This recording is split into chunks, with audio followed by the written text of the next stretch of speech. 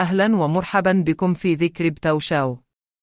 تمثل شراكة ماستركارد الأخيرة مع أبتس لابز وريفي لابز وبوليكون وذي سيلون فاندريشن لتطوير معايير جديدة للأصول الرقمية يطلق عليها اسم كريبتو كريدنشلز، خطوة مهمة نحو سد الفجوة بين التمويل التقليدي وعالم العملات المشفرة للناشئ. يهدف التعاون إلى إنشاء طريقة آمنة وفعالة للعملاء لتخزين واستخدام الأصول الرقمية، مما يوفر مزيداً من الشفافية وإمكانية الوصول للمستخدمين. ستمكن هذه المعايير الجديدة ماستركارد من تقديم معاملات أسرع وأكثر موثوقية للعملات المشفرة والأصول الرقمية الأخرى، مما يسمح باستخدامها في المعاملات اليومية مثل مدفوعات السلع والخدمات. تهدف الشراكة أيضاً إلى معالجة بعض التحديات المرتبطة باستخدام الأصول الرقمية، مثل مخاطر الاحتيال والهجمات الإلكترونية، من خلال تطوير مجموعة من معايير الأصول الرقمية. تأمل ماستركارد وشركاؤها في زيادة مستوى الثقة والأمان للمستخدمين، مما يعزز في النهاية التبني الأوسع للعملات المشفرة كطريقة دفع أساسية. إن إدراج أبتس لابز وريفي لابز وبوليكون وذي سيلون فاندريشن في هذه الشراكة أمر جدير بالملاحظة بشكل خاص، لأن هؤلاء جميعاً مطورو بلوكشين عامون بارزون يتمتعون بسجلات نجاح مثبتة في مجال التشفير.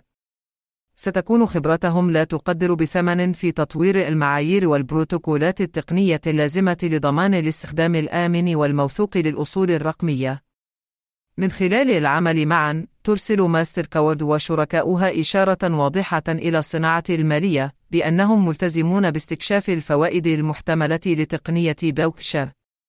مع استمرار تزايد اعتماد الأصول الرقمية، من المحتمل أن تحذو المؤسسات المالية الأخرى حذو ماستركارد وشراكة مع مطور بلوكشين لإنشاء مجموعة معاييرهم الخاصة للأصول الرقمية. معايير التشفير الخاصة بماستركارد هي مجموعة من الإرشادات التي تهدف إلى تسهيل استخدام الأصول الرقمية ضمن بنيتها التحتية الحالية.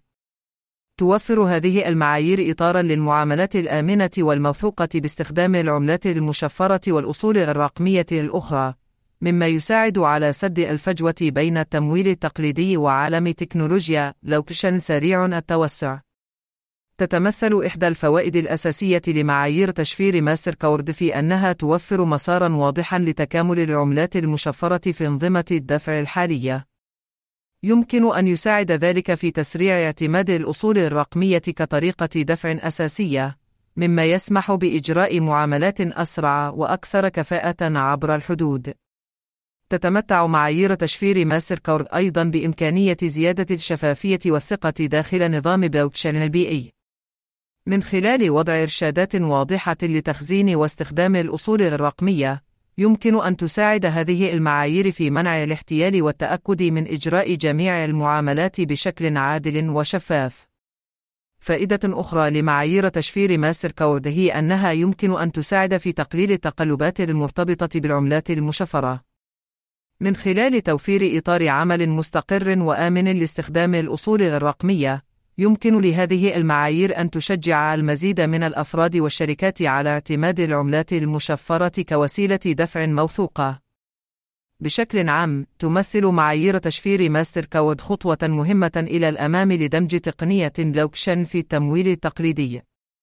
مع استمرار تزايد اعتماد الأصول الرقمية، من المحتمل أن تحذو شبكات الدفع والمؤسسات المالية الأخرى حذو ماستركارد وتضع إرشاداتها الخاصة لاستخدام العملات المشفرة والأصول الرقمية الأخرى.